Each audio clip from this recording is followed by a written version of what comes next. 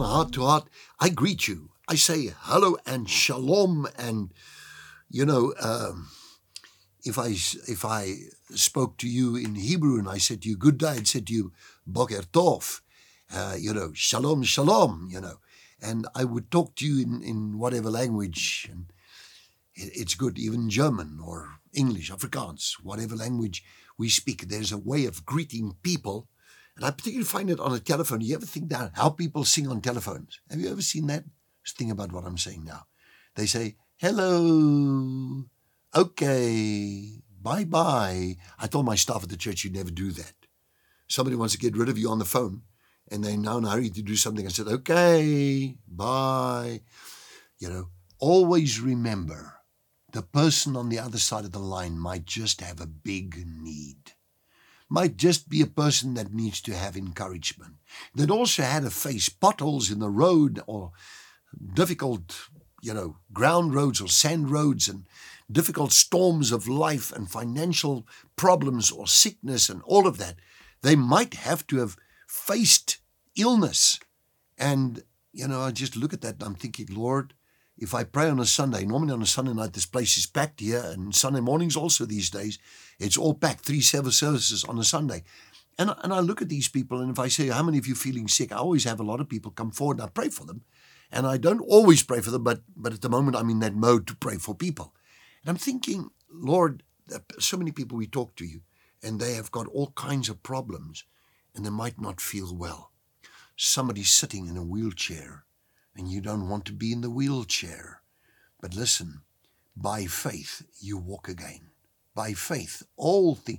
Now, not me. Jesus said, all things are possible to him who believe. If you believe, only believe, all things are possible.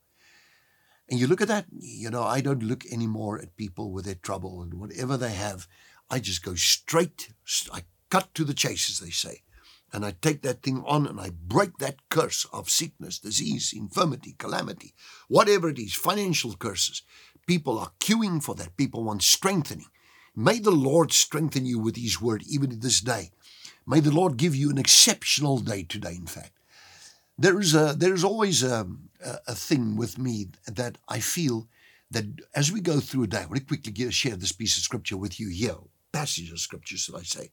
I'm just in the flow here. And I love you, and I want to share you. John, I'm still in the book of John. I'm going to be in this book of John for a while. John 14, profound of the 4 Gospels here. If you love me, keep my commandments.